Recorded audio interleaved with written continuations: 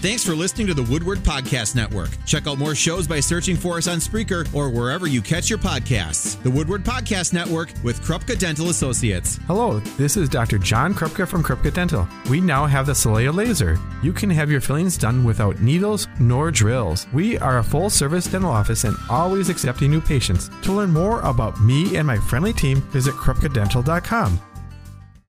Hi, this is Randy Brockdrop, outdoor enthusiast and friend of Living the Outdoors. Welcome to another hour here on The Score. Attention, turkeys! From the tree stand that is the Fast Sign Studios. More than fast, more than signs. This is your home for the ultimate outdoor discussion. It's Living the Outdoors with Mark Druick. From hunting and fishing to the trends and gear you need to be successful in the wild. Be part of the show by calling 281-1570 or 866-653-1570. Now your host, Mark Druick. Greetings and welcome to Living the Outdoors here on The Score. I'm your host, Mark Druick. Thanks for tuning in tonight. Here we are, kind of getting to the end of March and getting ready for the upcoming turkey season. A lot of stuff happening out here in the outdoors. Ice fishing still going on.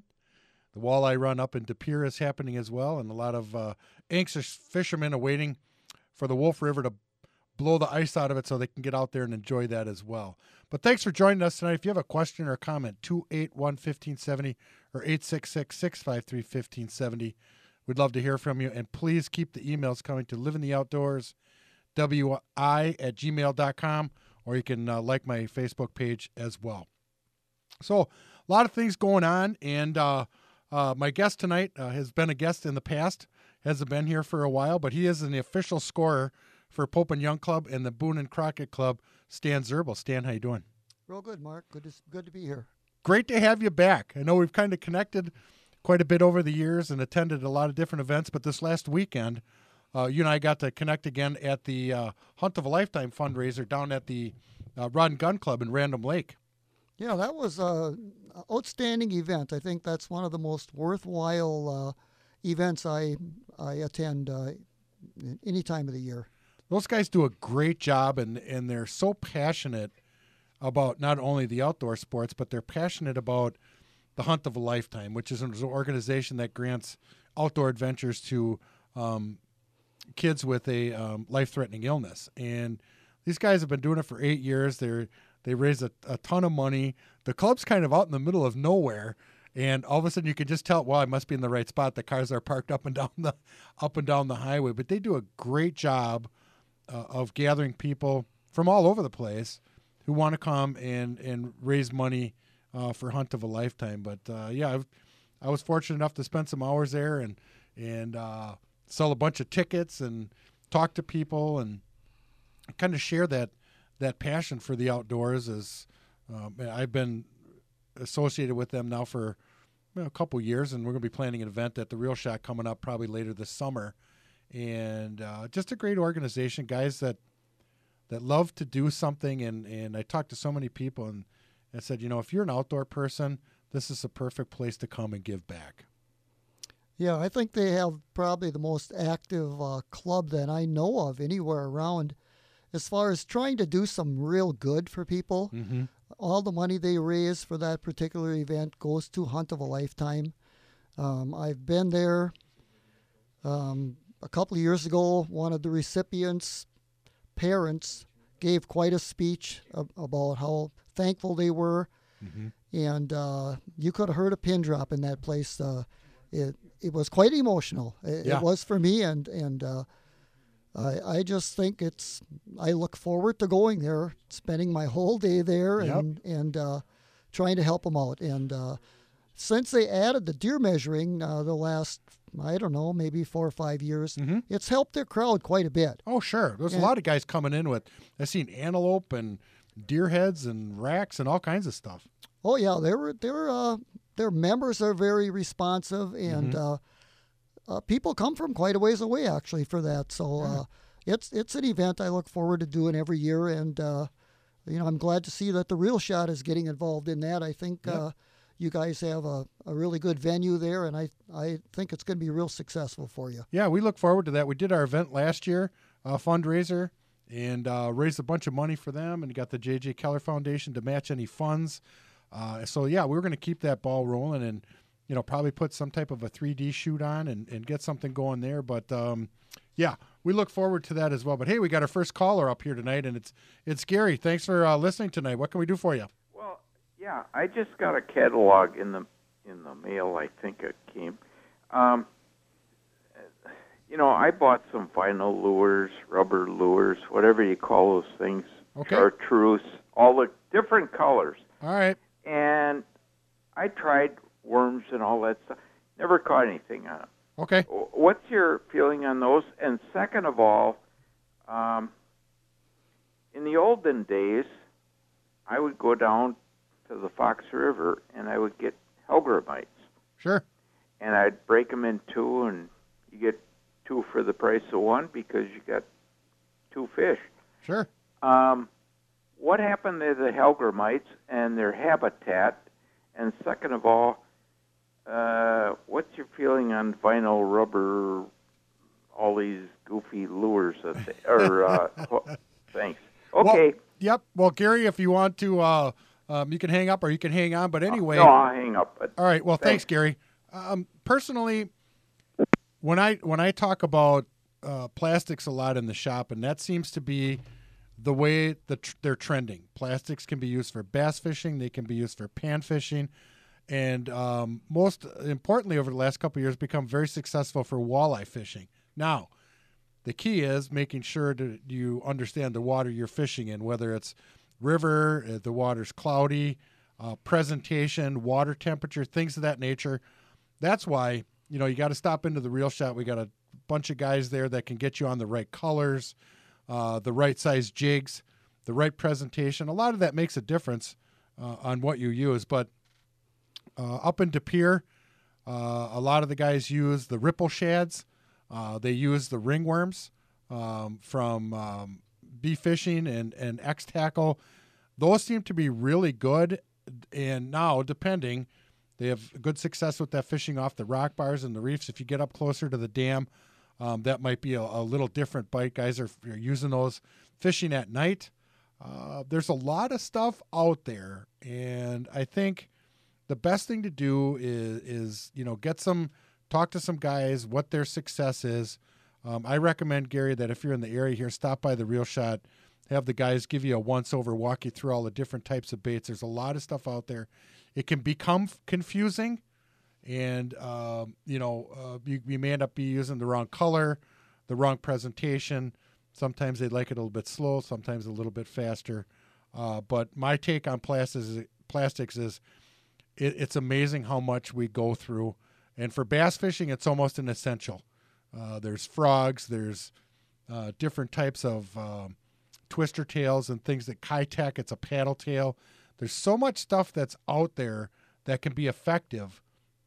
It's, again, matching the size, what the fish are using, getting the right bullet heads or the right jig heads to go with that as well. But in second question you had in regards to hellgrammites, they become very expensive. It's a lot of their habitat. I see a lot of guys dipping a lot of the backwater streams and sloughs. It's basically dragonfly larvae. So there's a short period of time when they're available to harvest. It's not like the bait people can grow them or maintain them like they do minnows or worms and things of that nature. I think a lot of them have to be harvested by actually going out into these marshes and sloughs and streams and so on. So they're very expensive. They don't really live all that long, and they're very delicate. So the thing of it is that they're great because it's a natural bait for almost any fish that's out there. Dragonfly larvae, and I've actually been sitting out in front of my house when there's a major hatch that goes on Lake Winnebago, and there'll just be thousands of dragonfly larvae out there. But yeah, it's back when we were kids, that's all we used to do is go into the sloughs and take a big screen and dig it into the weeds and dig through them. I mean, they're kind of creepy looking, but very effective for bait. But hey, Gary, thanks a lot for the call.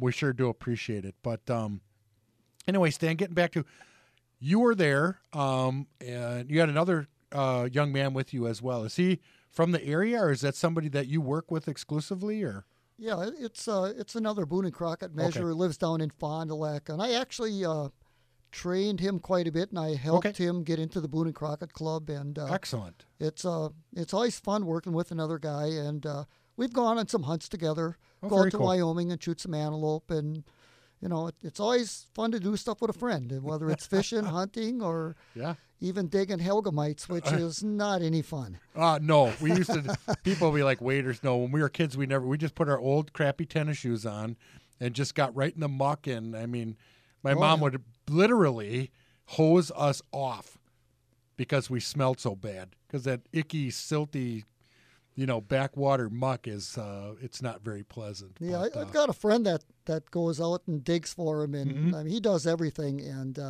he knows where to find them. But they're getting harder to find, I think, every year. And like you said, they don't last very long. That's the key. yeah. They're expensive if you have to buy them, and you better use them. But they are excellent. Great bait. panfish. I never caught as many big perch as I did over, in my younger days as we did with Helgramites. Oh yeah, just something about I that. fished on Winnebago with him with Helgamites, and It does the trick. I can even catch a fish then. So they must be good bait. Well, Stan, let's start out a little bit and introduce you to the listeners. Obviously, you've been on the show before, but you're a passionate outdoor guy. You love, obviously taking it to this level, you become a scorer. But how did you get involved in the outdoors? Did you have somebody that kind of exposed you? Was it a family member? How did that work for you? Well, actually, I just started hunting when I was about a junior in high school, and I decided to go deer hunting. And nobody in my family really hunted much before, and I just fell into it. And of course, the more mistakes you make, the more the more you try. And I just kind of loved it, and I really got interested in the deer measuring. In the late 80s, I went to Madison to the big deer show down there. Oh, sure. With one of my friends who was in the Buck and Bear Club, Wisconsin Buck and Bear Club. And at the time, there was a Goldie Haskey head there, which was the number 6 typical head in the world. And it was in the measuring area, and I got to go back there, and here I am, never saw anything like that. And the guy says, go take a picture with it. So I picked this number 6 head in the world up, and I said to my friend, I said, I got to get into this measuring. I got to see more of this stuff. Yeah. And I did it. It took me about a year or so to get into the Wisconsin Buck and Bear Club, and I did a little training there and took a test to become a state measurer. And of course, from there, I wanted to get into Pope and Young because my passion is bow hunting, and still is today. Sure.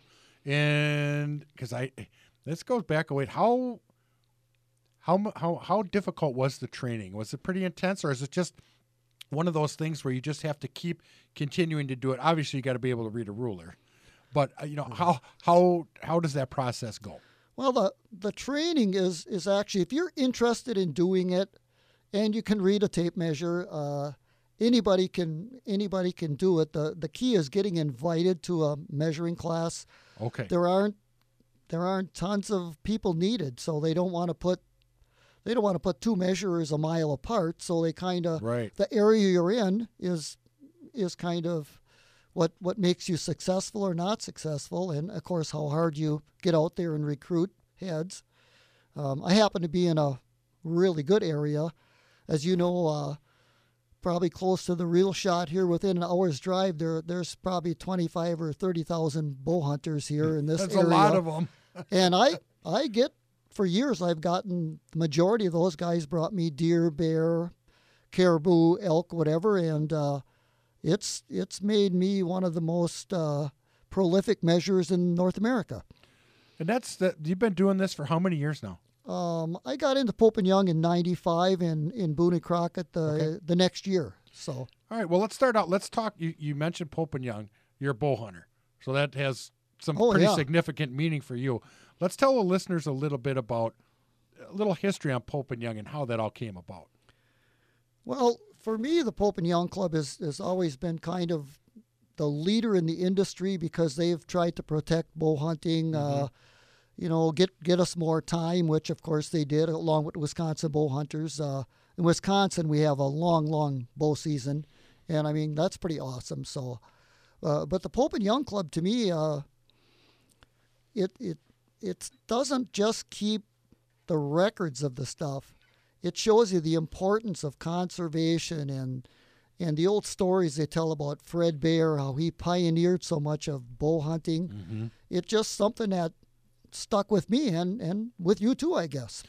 Yeah, absolutely. And Pope and Young are two individuals that just kind of had that never-ending passion for bow hunting and got together and put this legacy and stuff. But when you talk about Pope and Young, that's archery only, correct? Yeah, that's archery only, and the difference between Pope and Young and Boone and Crockett is Pope and Young only accepts archery, and that would be handheld recurve longbow or compound bow, where Boone and Crockett would accept any animal killed by any means that meets their minimums. Okay. So you can put a bull kill in Boone and Crockett if it's big enough. Okay. And actually, that's my goal in life, is to make Pope and Young and Boone and Crockett with one arrow. I haven't quite been able to do that. I've been close a couple times, but that's a pretty big challenge. But it can be done. It's doable. Oh, it's very doable, and I think one of my good chances would be a black bear in Wisconsin. Hope you get a big one and don't shoot a small one. Maybe you'll get lucky. You mentioned the word minimums. How is that? What is the minimum score to get into the Pope and Young book? Okay, for the Pope and Young Club, a typical whitetail deer has to have a net score of 125, and a non-typical deer has to have a net score of 155. So those are reasonable goals. Nice deer. You get an 8-pointer that scores 125, it's a really nice buck. Yeah, exactly. And of course, if you get a non-typical deer that scores over 155, that's a big buck. 155 on anything, I think, is a pretty nice deer. It would be, yeah. And we had, I had a friend of mine. I scored something for him 10, 11 years ago, and he called me up this year and he said, "Stan, I think I killed the deer that every bow hunter is looking for." And it ended up to be a 10-point buck that grossed a little over 180 and it netted 175. And when I saw that thing, I said to him, "That you're exactly right. That's the deer I want to kill." It was just awesome. That's just I think all of us who are bow hunters always want to shoot that buck of a lifetime. That scores. Scoring doesn't mean everything to everybody, but I think it's a great way, if you have a passion for that, a great way to leave your name in a legacy in a sport that you love. It is. And I always tell people that if you enter a deer in the Wisconsin record book or in Pope and Young or Boone and Crockett, it leaves a little bit of a legacy as you hand that head down to your son or daughter or nephew. It means a little bit more with that certificate. It's in a record book. It's something that not everybody can achieve. Mm-hmm. And I think once you get that in your blood, I've passed hundreds of deer in my life, and I really don't care if I shoot one unless it's a really good one. I like to shoot a doe for venison, of course. Well, I hope so. I'd have something to eat. Yeah, I think most people, after you do stuff a while, you kind of get it. It's kind of like fishing. Yep. You maybe throw back some fish that when you were a kid you would have kept. Yep. And it's a natural progression for people. I think it's a good thing. You're right, Stan, and I think that's the beauty of hunting. You buy your license, which dollars go to continue, to carry on the opportunity to harvest an animal. But I think you can, if you want to eat your tag and you don't want to shoot something, the beauty of it is then don't. And I'm not much different than yourself. Now that I look back at it in retrospect, there are probably a couple of deer I probably should have shot. But, it was my prerogative to say, you know what, I know there's opportunities to get a bigger deer here. And you wait for that. It may not come, but that I was never disappointed about not taking a deer. It's kind of like it's a challenge. A lot of times there were bigger deer that I wish I would have gotten a shot at, but just didn't have the opportunity, but I still consider that to be a win. I got him within shooting distance. He didn't give me the right shot, and I'm not one of those guys that's just going to fling an arrow just to try and put something in a big deer. It's got to be right for me. Yeah, I agree. It's more, after you do it a while, it's more about the hunt is more important than the actual kill. And I enjoy it whether I kill something or not. It's nice to see deer, and I've actually passed up some Pope and Young deer because I knew there was a bigger one, and you know what happens there. Yeah. I was never been lucky enough to have that happen to me, but I've got a few Pope and Young animals, and I just can't wait to get out there and do it again.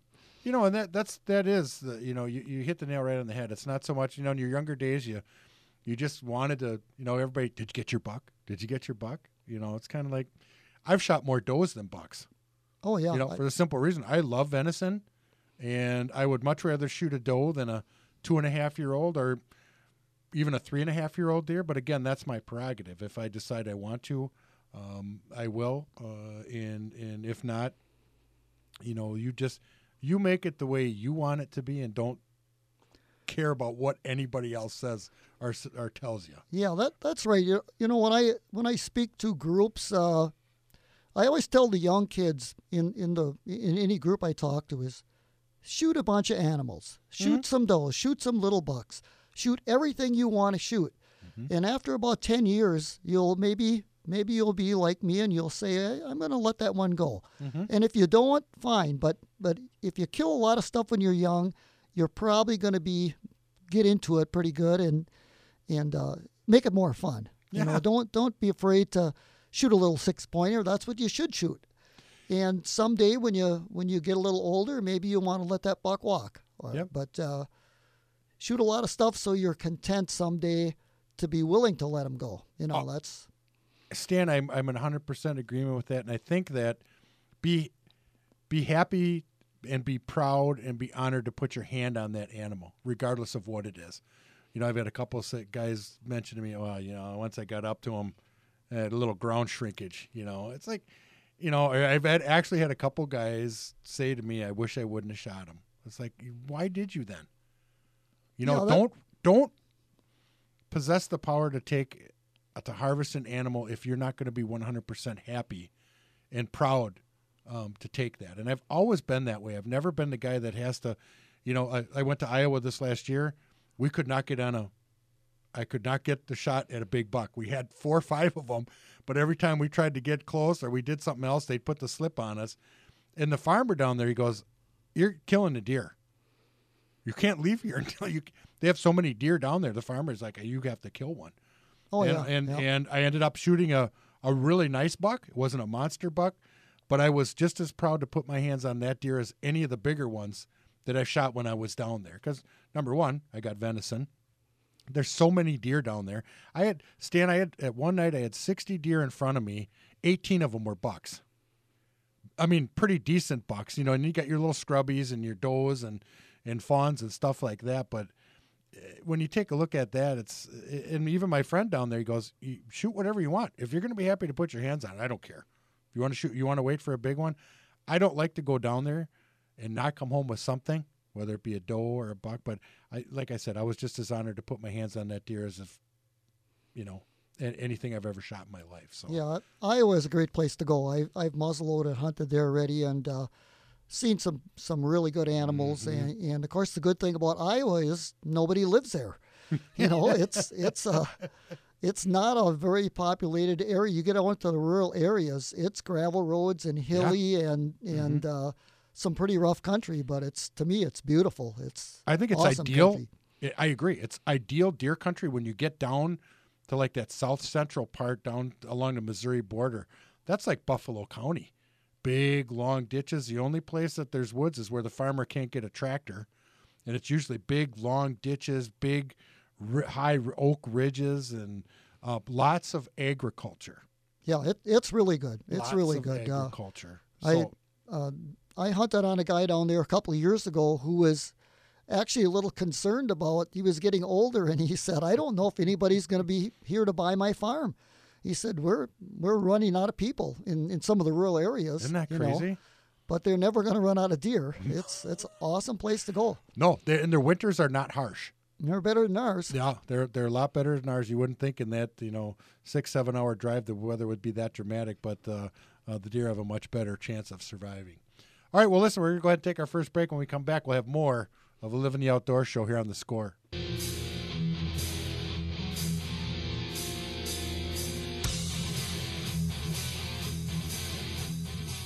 Welcome back to the Live in the Outdoors show here on The Score. I'm your host, Mark Druick. Thanks for tuning in tonight. Hey, if you want to give us a call, 281-1570 or 866-653-1570. Stan Zerbel, the official measure for the Pope and Young Club and the Boone and Crockett Club, is joining me here tonight. If you got a question for him or for us or anything in general, you just want to join in on the conversation, give us a call. And please keep the emails coming to liveintheoutdoorswi@gmail.com. So when you talk about Pope and Young Club, obviously that's archery. Are crossbows excluded from that, or how does that work? Because obviously you and I know crossbows are such an integral part of the deer hunting season here in Wisconsin. How does that work from that standpoint? Yeah, right now, and I think not any time in the near future, Pope and Young probably will not accept crossbows. A bow has got to be handheld, so it could either be a long bow or a recurve or compound bow. I know I do get people call me up and say, hey, I got a bow kill. Mm-hmm. And I have to ask them now because, sure. I mean, I think roughly 50% of all kills that time of year are with crossbow. So I always ask people ahead of time, I'll measure your deer, but you can't put it in Pope and Young. It's just their rule. It's an exclusive club for handheld archery. It's really no different than, if you're in a trap club and you have to shoot a 12 gauge, you can't take a 20 gauge in there. You have to follow the rules of their club. And it's not like they're trying to tell anybody how to hunt, but if you want to be part of their club, that's their rules. And it's a little more of a primitive weapon than a crossbow is. Sure. Yeah, I mean, there's a lot of folks out there nowadays using crossbows, and that's great. I mean, anytime you get people involved in the sport, I mean, I've personally been responsible for getting a lot of people back into the sport of archery. Yes, it's with a crossbow, but at least now they have an opportunity to go out there and do something where for many years they just weren't interested and just wanted to go out and harvest a deer. But, that's the rich heritage of the Pope and Young Club. Like you said, it's an exclusive club, and it's their club, their rules. Yeah, but in the same token, I'll get guys, people that are maybe slightly handicapped, bad shoulder, bad back, whatever, that shoot a qualifying deer that makes Boone and Crockett, with the crossbow, or makes the state of Wisconsin. Actually, in the Wisconsin Buck and Bear Club record book, will accept crossbows at the same 125 minimum that Pope and Young accepts them. So we do a lot of those. So there's the Pope and Young Club, and then there's the Wisconsin Buck and Bear Club, which pretty much why don't you elaborate on that a little bit, Stan, and tell us a little bit about that club? Yeah, well, the Wisconsin Buck and Bear Club, there again, has their own rules. And, of course, since you can only enter animals killed in the state of Wisconsin, it makes it quite simple. And many years ago, the club adopted the same rules as Pope and Young. So we thought, well, we'll do the 125 for bow kills, and now we'll do the same for crossbows. And for firearms, Wisconsin Buck and Bear Club has made it a little easier to make the state record book. A 150 net for a gun kill will make it, or non-typical would be 170. So those minimums are a little smaller than Boone and Crockett's. And, there's a lot of deer in Wisconsin that will make those minimums. Boone and Crockett's a little tougher, but, we do a lot of Boone and Crockett stuff in the state in the last 10, 15 years compared to going back 25 years ago. There's better opportunities almost everywhere. Even where I live in Brown County, there are Pope and Young deer there now. And years ago there weren't. But more people are letting them go, letting them grow. A little more private land. Yep. People are managing their property more for wildlife and deer. Yeah, they are. Yeah, and a deer is it's a harvestable and marketable item that you can, maybe let that deer live another year and shoot him when he's better next year. Doesn't always work that way, Right. but people can manage that, and that's kind of where the quality deer management thing works good. Some areas around here are just fabulous. Obviously, Waupaca County is, outstanding. I've done so many Pope and Youngs from there. I'm kind of glad Waupaca's close to me because I don't have Buffalo County here, Actually, Buffalo County is still considered one of the best counties in North America.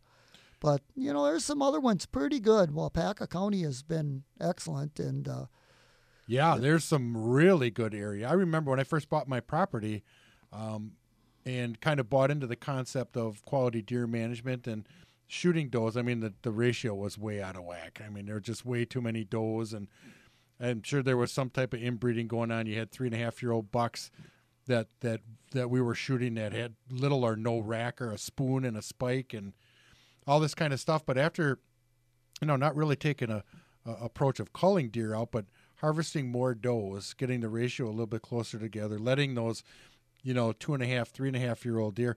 Boy, I tell you, doesn't take long, and you're shooting some really nice deer. Really nice deer. It can turn around pretty fast. I know we had, that's quite a few years ago, we had Ernebuck, and it thinned them out maybe almost too much. We had it a couple of years in a row, maybe too many. But after that, we've had, some better deer, better bucks, probably a little healthier deer herd. And it's a good idea to shoot the does. I actually, about a month ago, I had a gentleman bring me an 8-point deer he killed in Waupaca that netted 166 and 6/8. An 8-pointer? An 8-pointer with the bow. I think that's got to be in the top 4 or 5 ever killed in Wisconsin. Wow. And it was, I mean, that thing had to be just awesome. massive. Yeah, I don't talk about stuff that comes to me very often because I do a lot of stuff, but that thing was just awesome. A deer to be that big and only 8-pointer. And the guy who got it was, he's a regular guy. He was no bragger. It was just right place, right time. Sure. And it was cool. Really cool. That's got to be kind of fun for you to get your hands on some of these really nice deer and see a lot of nice deer. Oh, it definitely is. Yeah, I've been fortunate enough to, measure quite a few state records, county records, and, of course, with Boone and Crockett, world records. And, it's a rush to see that big stuff that, most people never get to see. And I think that's kind of what got me into the measuring is I'm not gonna be able to kill those animals where I live, and I can maybe travel someplace where I can maybe kill one, but I get to see a bunch of them every year. And, it's just like meeting you. I make friends just from measuring for people, and it's just been great. I think that's how we met. Because I shot a big one in Iowa, and it was in the Wisconsin Outdoor News, and you found me, and you called me, and like, I want to score that deer. Yeah, I probably did. That's how it started. I drove out to your house in Brown County, and you're like, hey, yeah. I mean, it was a beautiful deer. I didn't really care about the score on it. I knew it was big, but it was kind of cool that somebody like, hey, you got a pretty nice deer there. I'd like to get my hands on it. Yeah, so. it's that's the thing about it is if you're enthusiastic and you want to hear the guy's story, and I love that. Oh, I bet that's the best part. I don't want to sit and watch TV at night. I want to talk to you about your hunt. Yep. And I'll have guys call me up and say, yeah, we're not coming by you this year. We didn't get anything, but we want to talk to you anyway. Oh, cool. And, stop over anyway. And we have some pretty cool meetings at my house. Or if once in a while, I'll go over to a friend's house. But I've made so many friends doing this and so many contacts, and actually some good hunting contacts too. Oh, bet. It's just a endless pursuit of finding another big one. And, to me, it's just what I live for. Yeah, and it's kind of cool for you too, because how does that work in the book? If you score something that makes the book, do you get recognition for being the one that scores it? How does that well, work? I get recognition in like the Boone and Crockett Fair Chase magazine or the Pope and Young Ethic. But when they print a record book, it's strictly honoring the deer and the hunter, and that's the way it should be too. Yep. Yeah, I think. Yeah, I just wasn't quite sure how that worked, or if there was, some recognition on your part, being the guy that handled it, or whatever. But now, if you're scoring something, and it does go into the book, does somebody else have to verify that, or how does that work? Is it just, obviously your official score, but that goes without saying. If I measure a deer, unless it's like in the top, like for the state of Wisconsin, if it's in the top 5, they want us to have more than one guy measure it to qualify that, make sure it belongs in the top 5. Or in Boone and Crockett too, if it's in the top 5 in the world, it's got to be panel measured. How many guys are on the panel? Generally, if you're at a Boone and Crockett panel, you'll have teams of 2 guys, but there'll be like 16 people there. Oh, geez. And you and I will measure a deer or a caribou or moose or whatever, and then another group will measure it, and we will compare our measurements to the original score sheet to see if it was done correctly. Does it really belong there? Okay. Oh, very cool. See? That's why we're doing this, get people educated on how this all happens. But listen, we're going to go ahead and take another break. When we come back, we're going to have more of Living the Outdoor Show here on The Score.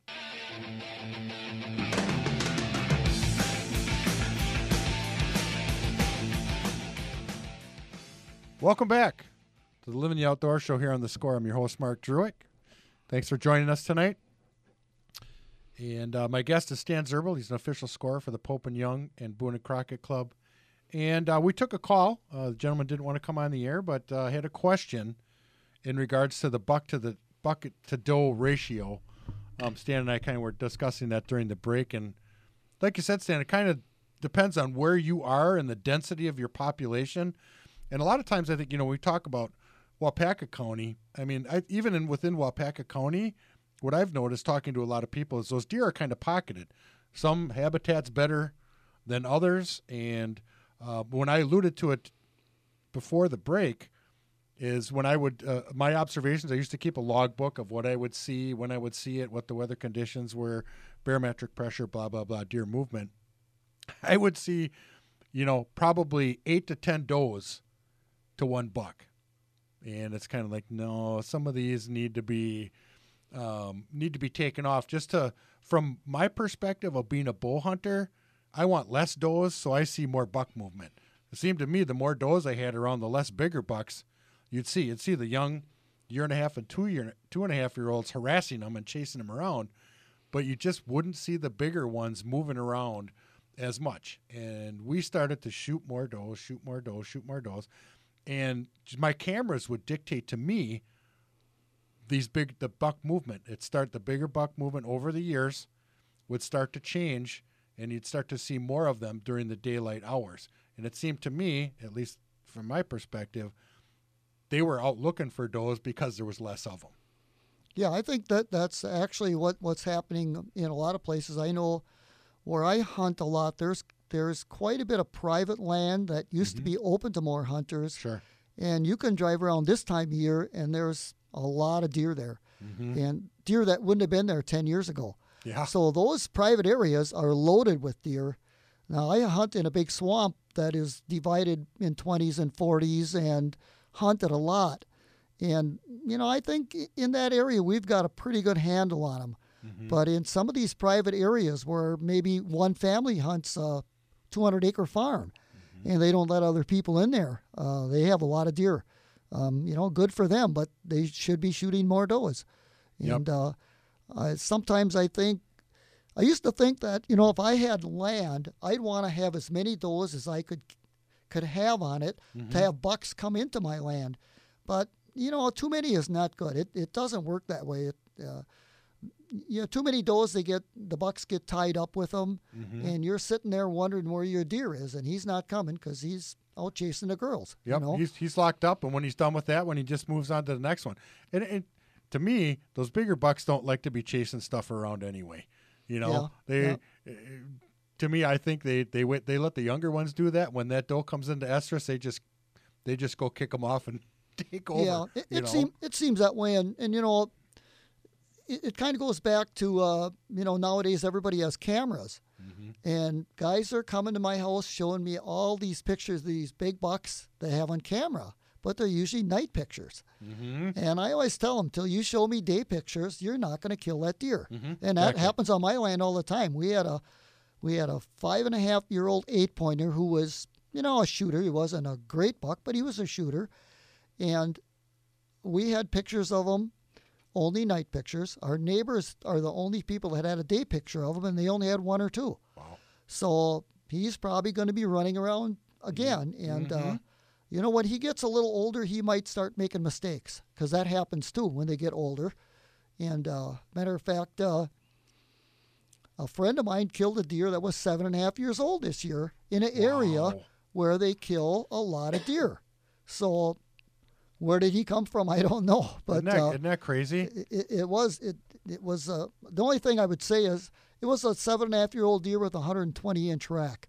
So I maybe passed him at one time. You may have. But more power to him. He shot him. It was the right deer to shoot. Yep. And that's all's good. He was happy with the deer.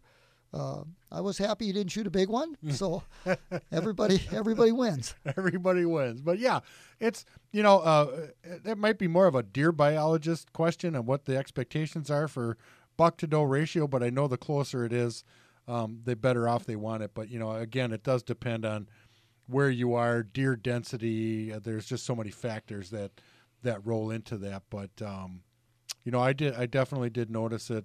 The more does we shot, the more buck activity we would see, especially in that pre-rut when they're out searching and they're hitting scrapes and stuff like that. It was I'd always know. I'd have a couple cameras set in pretty strategic travel corridors, and when that would hit, those daytime pictures would start showing up as usually about the 26th, 27th of October. Yeah, that's about it. And then it would just kind of crescendo from there, and then all of a sudden it would stop. And it took me a few years to figure that out, but that, to me, I determined those they're just locked up with those, and they're not moving anywhere.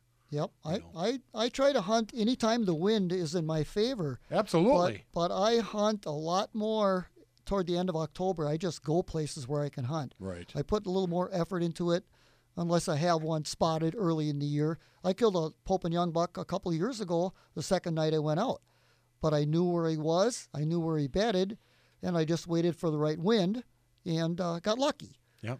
But that doesn't happen very often. Yeah, well, but not to me. You used your woodsman skills to make sure the wind was right, the conditions were right. There's a little bit of that goes into being in the right place at the right time, but sometimes we have to know when to go to a stand and when not to go to a stand. I think that's the fun thing about measuring and even with like Boone and Crockett deer that are good enough to get invited to the Boone and Crockett panel measures stuff, most of those people are right place, right time, everyday guys that are just happier than heck, you know. And matter of fact, I measured a black bear for a 14-year-old kid last year whose dad took, maybe 12-year-old kid, whose dad took him out, and he killed a Boone and Crockett bear. Wow. Probably the first thing the kid ever killed. And he's actually going to get invited as a youth to go to the Boone and Crockett panel. They have a special thing for kids, Wow, that's awesome. And it is awesome,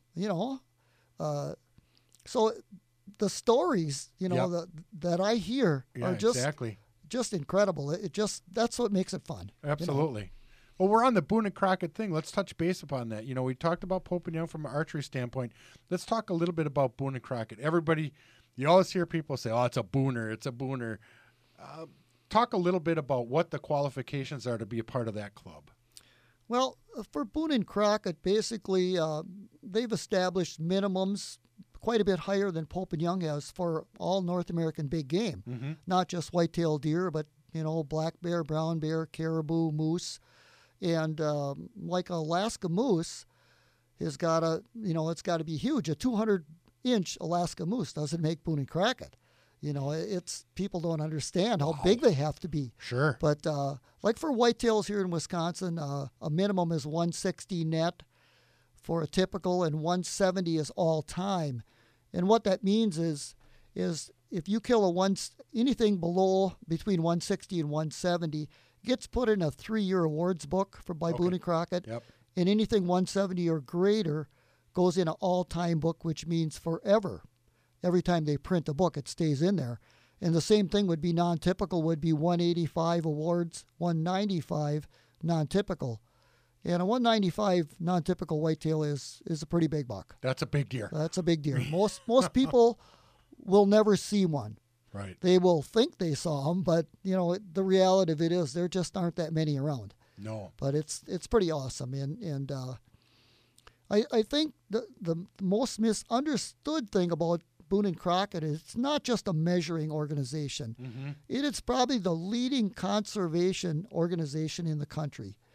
I mean, hey, Teddy Roosevelt was the founder. Exactly. And would there be national parks without him? Nope. Maybe not many. Mm-mm. And, back in his day, hunters were killing everything. Mm-hmm.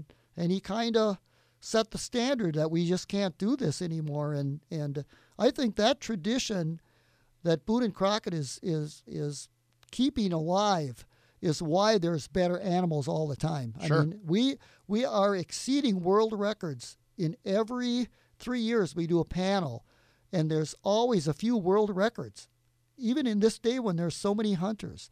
So the conservation effort by hunters and by the Boone and Crockett Club and Pope and Young Club and local clubs is really the driving force there, and that's what makes it neat. Exactly, and you can be a member of the Boone and Crockett Club without having a scoreable animal.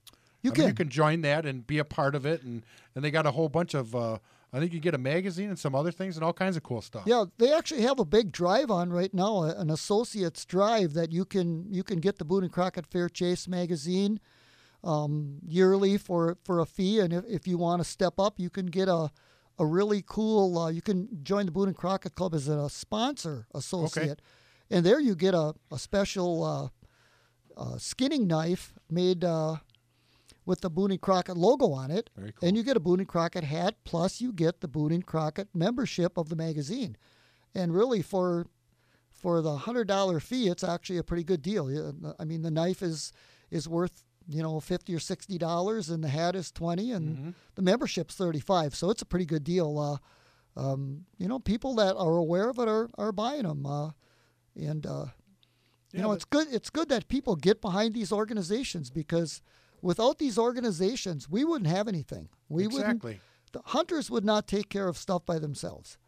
As much as we complain about the Wisconsin DNR, without them, where would we be? Right. Somebody's got to be taking care of us as hunters. And, in the case of the Boone and Crockett Club especially, they are leading North America with trying to do stuff the right way and preserving what we have out there for hunting land, and it's just an awesome journey to be part of. Well, and that's why I encourage people to be a part of that, to get a better understanding of what the organization is all about. And I'm glad you mentioned that, Stan, because people look at it as like, well, it's just a bunch of guys who walk around and score animals and put it in a book. It's much more than that. We need to have these people that continue to carry on the stewardship for the outdoors and be able to have the future generations have the opportunity to hunt some of these animals. And like you said, it is pretty incredible in this day and age when you've got so many guys that are hunting and participating in the sport, that you can still produce world-class animals. Yeah, it is. Actually, last year at the Boone and Crockett panel, and actually the same elk was at the Pope and Young panel. Okay. The world record elk was killed on public land by a bow hunter. And, for that to happen, that's just amazing. That is a rarity. How can a guy go on public land and kill a world record elk? That's because there's so many elk hunters, and that's just a testament of there are good animals and good places out there. Oh, and a lot of them, and I think we are so fortunate in Wisconsin to have so much public ground to hunt on as a bow hunter. Yeah, there's a lot of great. Public ground is good. People don't think it is. They think, there's too many people there. But as for bow hunting, no, go hunt the public land. You'll be surprised. There's some really good areas. Absolutely.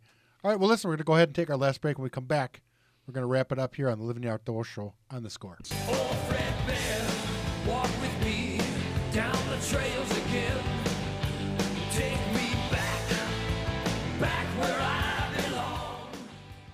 Welcome back to the Living the Outdoors Show here on The Score. I'm your host, Mark Druick. Thanks for joining us tonight. And Stan, before we wrap it up tonight, a couple of things. I know you've got an event that we would definitely want to talk about, but if somebody in the course of the season thinks they've got a deer that would make the record book, what's the process for them to do they get a hold of you? Is there a process that they need to do to get that figured out? I know there's some drying period that goes on. If you could explain that would be awesome. Yeah, there is a 60-day drying period on all animals. I know a guy brought me a mountain lion skull here a couple of weeks ago that he had in the freezer, and it was just a big hunk of frozen meat. And of course, it's got to be clean of all flesh, and it's got to be air dried at room temperature for 60 days. So a white-tailed deer, if you don't stick it in the freezer, can be measured 61 days after you harvest it. Mm-hmm. It's got to be room temperature. And the other thing I want to mention real quick here, when you enter a deer in any of these record books, you are honoring that animal for the last time. And it's not so much just, I'm the great hunter that's got another one in the book. And a lot of guys think that, but really you're honoring the animal and where you hunt and part of the process. And I think that's important for people to look at that. It's not just the number that you put on that deer. Right. It's the fact that it was good enough to make the Wisconsin record book or Pope and Young or Boone and Crockett. That's a big deal. I mean, these animals are, when you take a look at what they have to do to survive, and you just happen to be in the right place at the right time and the lucky individual that took that animal, it's, that's something special. But that's well said. It is, yeah. And one of the things I wanted to touch on a little bit is every 2 years, the Pope and Young Club has what they call a Bow Hunters Rendezvous. And this year it's June 8th, 9th, and 10th. And it's at the Mackenzie Center down in Poynette. And there are a host of different ranges. They have a long-distance shoot, arrow archery shoot, which is, it's kind of a fun event. Yeah. Sure. I'm not too good at hitting those in the air, but there are guys that do pretty good, Sure. And they have an auction down there, and they have 3D courses, a bunch of good vendors, and it is about 99% all bow hunters, and it is so much fun. It's just good stories, and you run into people. I'll run into people that I met in Springfield, Missouri at a Pope and Young convention, or I met them in Reno at a Boone and Crockett convention. Sure. And they'll show up, and you talk about just like I saw them every day, and I saw them 3 or 6 or 9 years ago. Right. And right. it's just all like-minded people. It's a fun event. Hopefully there's good weather, and it's raises a little money for a good cause. What's the date on it? It is June 8, 9, and 10 at the Mackenzie Center in Poynette. So, it's not too far from here, a couple hours drive. People can stop in for a day. You won't be sorry. It's good. They have shuttle service. They take you to the different shoots. There's tons of stuff to do. There's stuff for sale, pretty reasonable. Awesome. Stories are free, and it's awesome. Oh, and I encourage anybody, if there's listeners out there, somebody, this is one of those events. If you're interested in the sport of bow hunting, this would be a place I would go. You can talk to people who are passionate about it. You can learn about it. It's an event geared, like you said, the higher percentage of people there are bow hunters. This is one of those places you'd want to go and get educated. It is, yeah. And like I said, if the weather's good, I think they're going to have a really good crowd. They picked Wisconsin for a reason. Yeah. Wisconsin people are passionate about their hobbies and sports, and we'll have good participation. I know we will. Sometimes it's almost a sin that's in Wisconsin again, because that means that some of us have to go and work there. Yep. But that's a good thing too. You get to see people, and meet people again and renew friendships. Yeah, it's all part of the fun. Yeah, absolutely. And to have something like that in our backyard, like we had this last fall with the judging of the federal waterfowl stamp, you take advantage of those things that are here when they're here, because they may end up going somewhere else. So get in on it. Take advantage of the opportunity to do that. And, right in our own backyard. And Poynette is not that far from here. Yeah, and I think and like we talked earlier about the hunt of a lifetime, with you having that, at your shop there at the Real Shot, it's a really good opportunity for hunters to go out and do some good. Oh, yeah. Help these people that need some help. Throw a few dollars at them. Give some kid a hunt. That's the best money you can spend every year, is go out and do some good for some kid that's not so fortunate. Yep. And if you ever go once, you'll kind of be hooked on it's not just about you. It's about other people and doing some good. It's about everybody but us, and it's every person that I've met and over the years, always has a soft spot in their heart. And those of us who are outdoor people, this is your opportunity where you can really make a difference and give back for something that you're passionate about. And I think that is extremely critical. And I'm glad you brought that up, because it's just something that you really need to, as an outdoor person, make an effort to do that. But hey, before we wrap it up, I'm just going to say, hey, we got a couple openings left for our Learn to Hunt Turkey program. This Friday is our educational process, and then the hunt happens on April 7th. But we got information at the Real Shot. Just stop by there, and we'll get you hooked up. But we got a couple more openings left for our 2018 Learn to Hunt program. Stan, great to see you again. Great to have you in the studio, and we'll be connecting here sometime soon, I'm sure. Yeah, it was fun. All right. Well, listen, everybody, thanks for tuning in tonight. Always a pleasure for me to sit in this chair. And if you do have the opportunity to impact somebody's life through the outdoors, take advantage of it. It'll make you a better person. Thanks for listening. Have a great evening, and live life in the outdoors.